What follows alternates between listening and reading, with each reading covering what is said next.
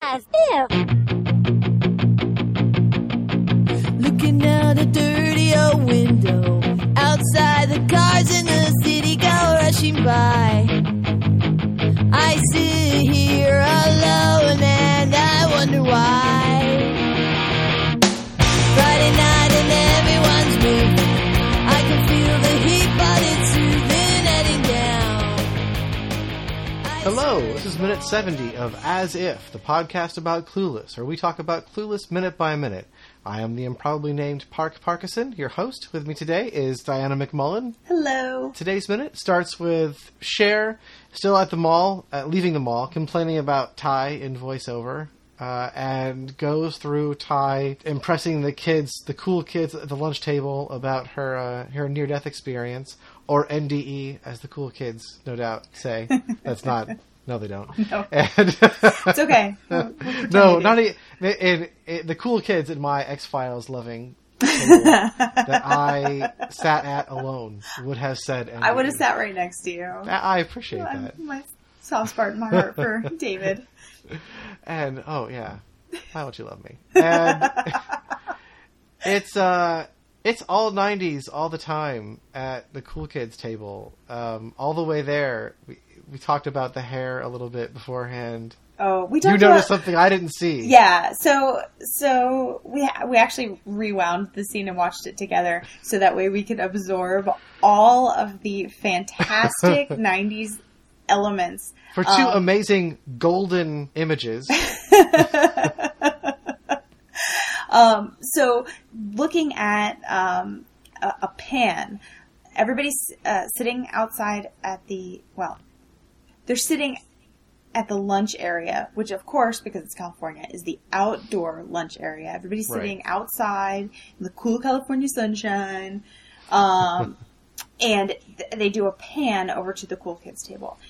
And during this pan that we had to rewind a couple of times, we picked out the most majestic bowl haircut that I have seen in a long time. I mean, it was blonde on top and a full-on shelf down to that dark hair underneath that was shaved quite recently.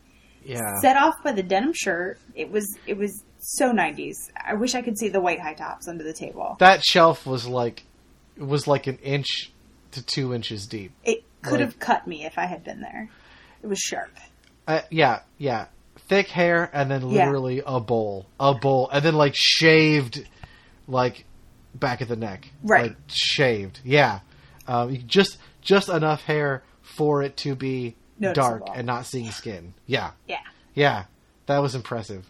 I wanted to pet it. It would have been soft. Once you pointed it out to me. Well conditioned, fluffy, yeah. And everybody, and then you get to the popular table, and all of these fashion trends. I mean, it pans to the back of two girls, both of whom are wearing short sleeve cropped sweater vests with long shirts underneath and skirts. One of the skirts looks like a Muppet was sacrificed, gave its life for the skirt.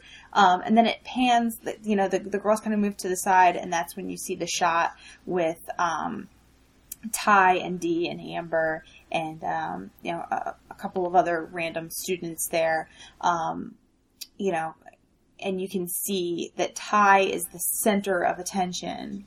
This shot almost reminded me of, and we've had like earlier when, we've got sort of our entrance into the school. Mm-hmm. There was a shot kind of like this. This shot was almost like a super abbreviated Goodfellas bar scene where, because like the kid with the extreme bowl cut actually is pointing at something and the camera follows his finger, and that gets us to the cool kids table. Like we've sort of following Cher and seeing from her point of view as she makes her way through the, briefly, it's only like 30 seconds, maybe not even like 15 seconds that go from her entering the sort of lunchroom area to getting to the cool kids table. But it reminded me of that, sort of like, oh, this is the world that we're in, and major reintroduction to this world. And I think that really works because now Cher is the person who feels self-conscious and unsure of herself and is maybe not fitting in as well as she was or wants to or thought she would, and yeah, so it's kind of like she's the Ty now, and Ty is the Cher. Right. Yeah, the way that the scene is set up is that Ty is definitely like the center of attention in that table. You do get to see a nice 90s spread of what's on the table. There's an open box of Snackwells. Everybody has a bottle of water, which, again, nowadays doesn't seem like such a thing, but we were talking earlier, I mean, bottled water was not a thing back then. And no, we still made fun of people who drink bottled water all the time now. We're still making fun of people who drank bottled water in the mid-90s. Yeah, I mean, it's like the cell phones, where it doesn't seem funny now, because because teenagers and cell phones, it's something everybody knows about. But at the time, that was look at those California people. Yeah, not They're only ridiculous. did they have cell phones, but those cell phones were exceptionally reasonably sized for the mid-90s. Like, right, yeah. Those are small. We've got them drinking bottled water, and this was a good pickup. This was your eagle eye that found this. The one water bottle. This thing is so weird. Has it looked like it's wrapped in gold, and we zoomed in and we rewound and we studied it, and it looks like there is actually like a sling, like a harness that's attached to it, so you can carry the water bottle over your shoulder.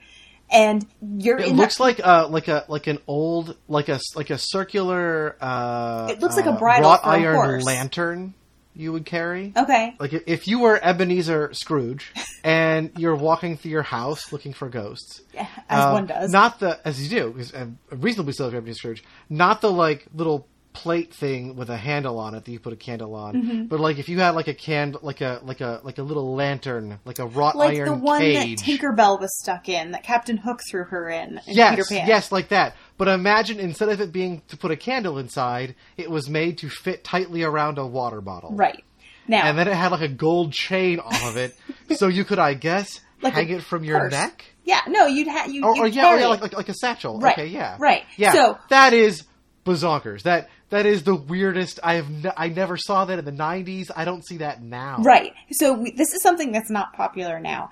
And then you let's again rewind it, 20 years. And now we're talking about people watching this movie who don't use water bottles and think, "Oh my God, who uses a water bottle?" And showing that people are so comfortable using water bottles that they have fashioned slings to carry said water bottles around with them. This is like crazy weird opulence. Like this guy, I bet he has a pet giraffe. Which he probably refers to as his camel leopard. Like, this is weird opulence. Like, not even a thing that I, as a poor person, would have wished for. Because it would have been, like, weird and pointless. Oh, next time I go to the zoo, I'm going to ask my kids if they want to go see the camel leopards. I am teaching my son to call them camel leopards. He's awesome. 2. He doesn't know any better. He's going to go to school and they're going to say giraffe. And he's going to be like, do you mean that camel leopard? Yeah, now's the time to do it. Well, yeah, exactly. Yeah. But just, I never saw it until we looked at this minute closely and carefully, and it struck me as the weirdest thing ever. I'm assuming he got it at, like, I don't know, I guess the store of opulence. He had his maid probably was make like it. Saks. Who are you kidding? Or, it was custom built for said water bottle. It's his Prada, because his uncle, like, does their books or something. Yeah. And they custom made his water bottle holder. Yeah, the weirdest thing. Never noticed it before. Other than the Snackwells container, though, it's not full of product placement. They're just showing you like the sorts of things. Right. Like there's a Diet Coke can, but you can't actually really like. I can tell what it is, but they're not like fronting it. Like it's not product placement. Nobody's picking it up and doing the custom. Yeah, they're not drinking it. We're drink. carefully right. showing the name. Yeah. Yeah. Two very strange things. Well, meanwhile, while these amazing visuals are happening, what's going on in the movie is that Ty is wowing the table. Amber and other cool kids who are they're not kids. They're like 37, but they are like that dude with the earring and the widow's peak. Cher tries to be like, well, you know, I was held at gunpoint once, and this guy's like, "Da, da, da, da, da." I'm listening to the cool girl tell her. That's so last week. Tell me about it. Seriously. Yeah, we all know. We've all heard your story. Yeah, Cher, right from the beginning, you know, the voiceover before she gets here, Cher is already kind of disparaging Ty. She has begun to realize that, you know, she's not getting the same... She's made a monster who's, you know, better at being the popular girl, perhaps, than she is. Or at least is capable of stealing that spotlight. I did notice, like, even in her voiceover, like, the voiceover she starts with is the first time that you hear a significant tonal difference. Like, all of her other voiceovers have been light and have had, you know, light in both content and delivery. And yeah, mostly, yeah. This one is the first one where she says, you know, considering how clueless she was, Ty certainly had that damsel in distress act down. Yeah, she's like meanly critical. Yeah, it's her. Yeah. It's not only is it her words, but her tone is much flatter. It's much more like dismissive or frustrated. You know, she's walking towards the table, and Summer comes up to her and says, "Is it true that some gang members like tried to shoot Ty in the mall?" And she was like, "No." And Summer says, "That's what everyone is saying." You know, and Cher responds, I don't think whatever. Summer believes Cher. I think it's you know, at this point it's turned into, as things do in high school, that, you know, the rumor mill got a hold of it, and it's, you know, transformed into 1,000 different stories.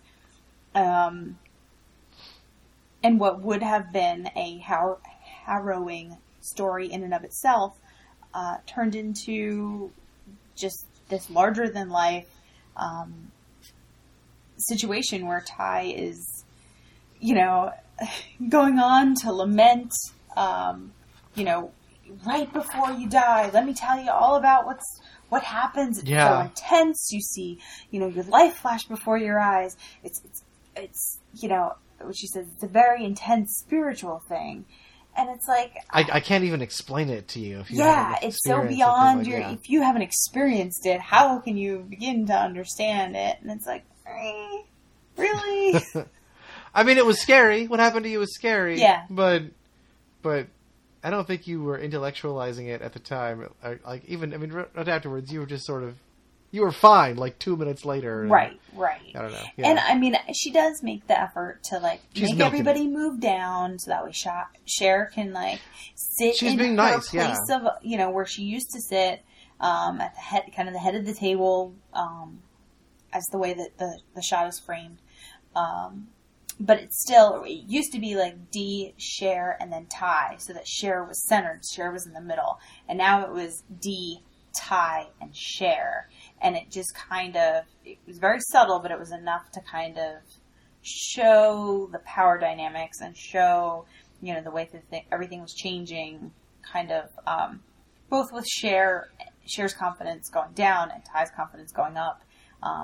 And Cher's, you know, popularity possibly waning, and Ty's, you know, popularity definitely increasing. Yeah, Ellen, she's... Like I said, it's confidence. She has, you know, she has the confidence to embellish the story, to kind of write it up and capture the audience she's got with it. Mm-hmm. And I feel like, too, like, again, some of, like what we were saying yesterday, were some of her previous confidence from her life before she came to the school starts coming out, where, you know... In the backstory that I have for Ty in my brain is definitely like street smart. You know, she kind of a little bit scrappy, would kind of do what she had to do to get things done. And I feel like she's, again, pulling on that experience of her previous experiences. To, like, she's self-aware enough to know that if I don't grab this and run with it now, it's not going to come along again. And that's exactly what she does. Yeah, when they're doing Ty really well, when they're writing really well for Ty, because she's very good at playing bubbly but not stupid. Right. And when they write her that way, she reminds me of Liza from Pygmalion, and then the movie Pygmalion and My Fair Lady. There comes a point where Higgins is surprised to see not just how much that she's managed to absorb, but how much she's understood, and how she could do the same job he could do. And it really just comes with, Eliza has that confidence moment where she realizes that she doesn't need him. This is Ty's moment too, where she's, realizing that she's go out on her own a little bit. I like that. I like the character, and it was fun to watch. And it was also a little, I admit, a little fun to see like Cher kind of experience not like being on the outside a little bit. And she's not even really on the outside. She's just not the lead anymore. Right. She's not the lead kid at the popular table anymore. She's like 2 or like 1 step like down from top. Yeah, exactly. She's like what D has always been. But I think it is that's not where she usually is. So she's noticing the difference. And she's very much the center of her universe. She's getting shushed by someone who's referred to as just student, not as, this character doesn't even have a name, and he's shushing her story. He's been in, like the 11th grade for at least, 12 years. So no, he definitely has his license. I mean, he's probably teaching driver's ed at this point. All these people, and Amber is at the table too, and Amber and Cher have this complete rivalry relationship, and Amber's fawning all over Ty, and I feel like there's a dynamic there too, where it's like Amber is going on, tell me more, tell me what you were thinking about must have been really important. I think she's twisting the knife in Cher's back. Like with every egging on of Ty, she's like, tell me more, new popular girl who is displacing my enemy. Right. But you were saying some of how you like Cher and some of the differences a little bit between Cher for you and Emma for you.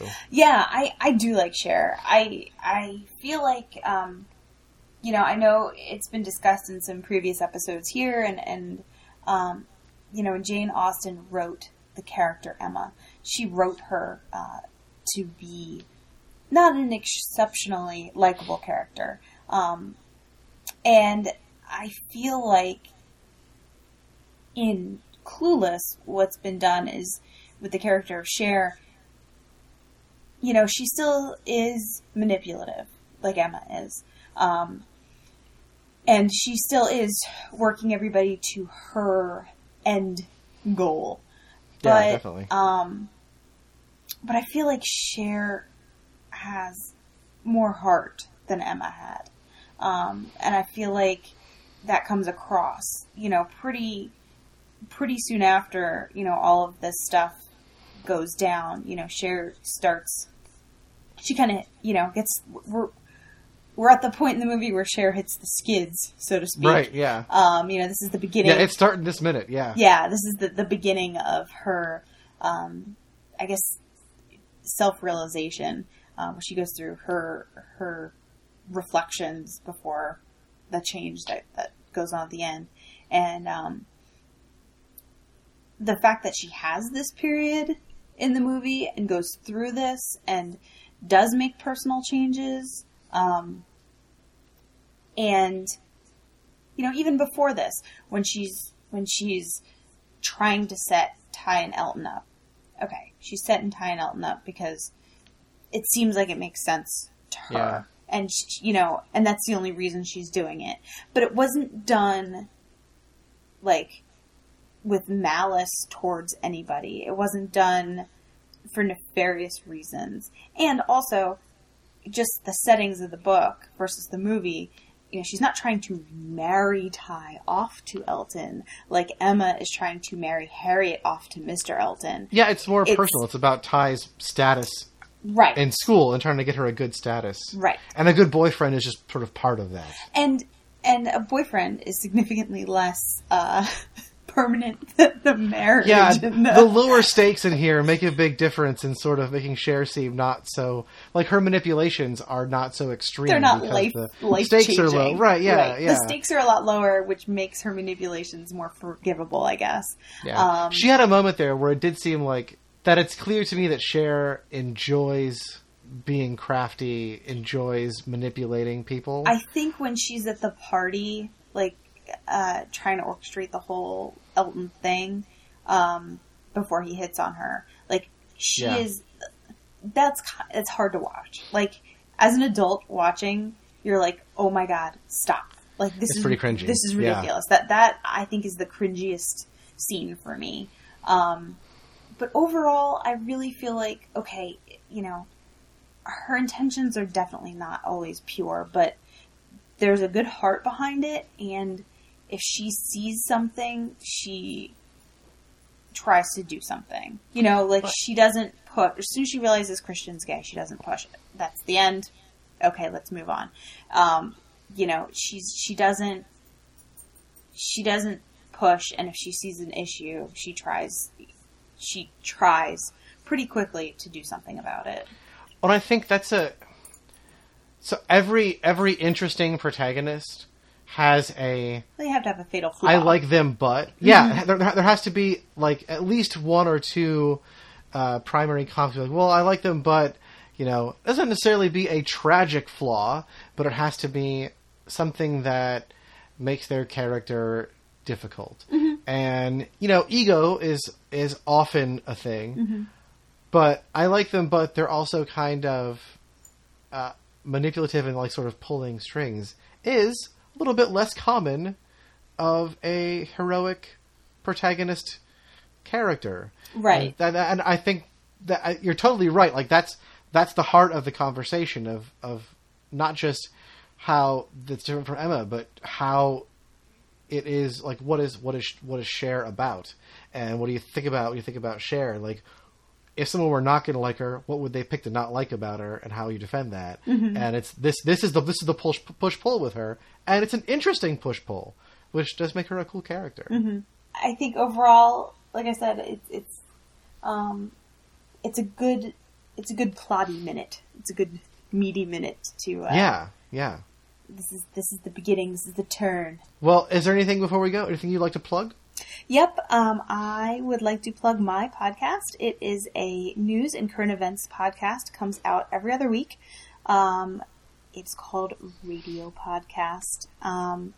You guys can find us at www.radio-podcast.net or soundcloud.com/radiopodcast. And I will say, other than this, I don't do a whole lot of noteworthy stuff on the internet, but if you haven't heard previous work from our podcast group where we talked about The Boy Next Door as the cast next door, or some one-offs of the A Talking Cast podcast we did about a talking cat, I am in there. You should check us out. It's a fun minute-by-minute journey. Well, Dyanna, thank you very much. Park, thank you for having me. And join us all, everybody listening, join us all tomorrow for minute 71. All right. Bye.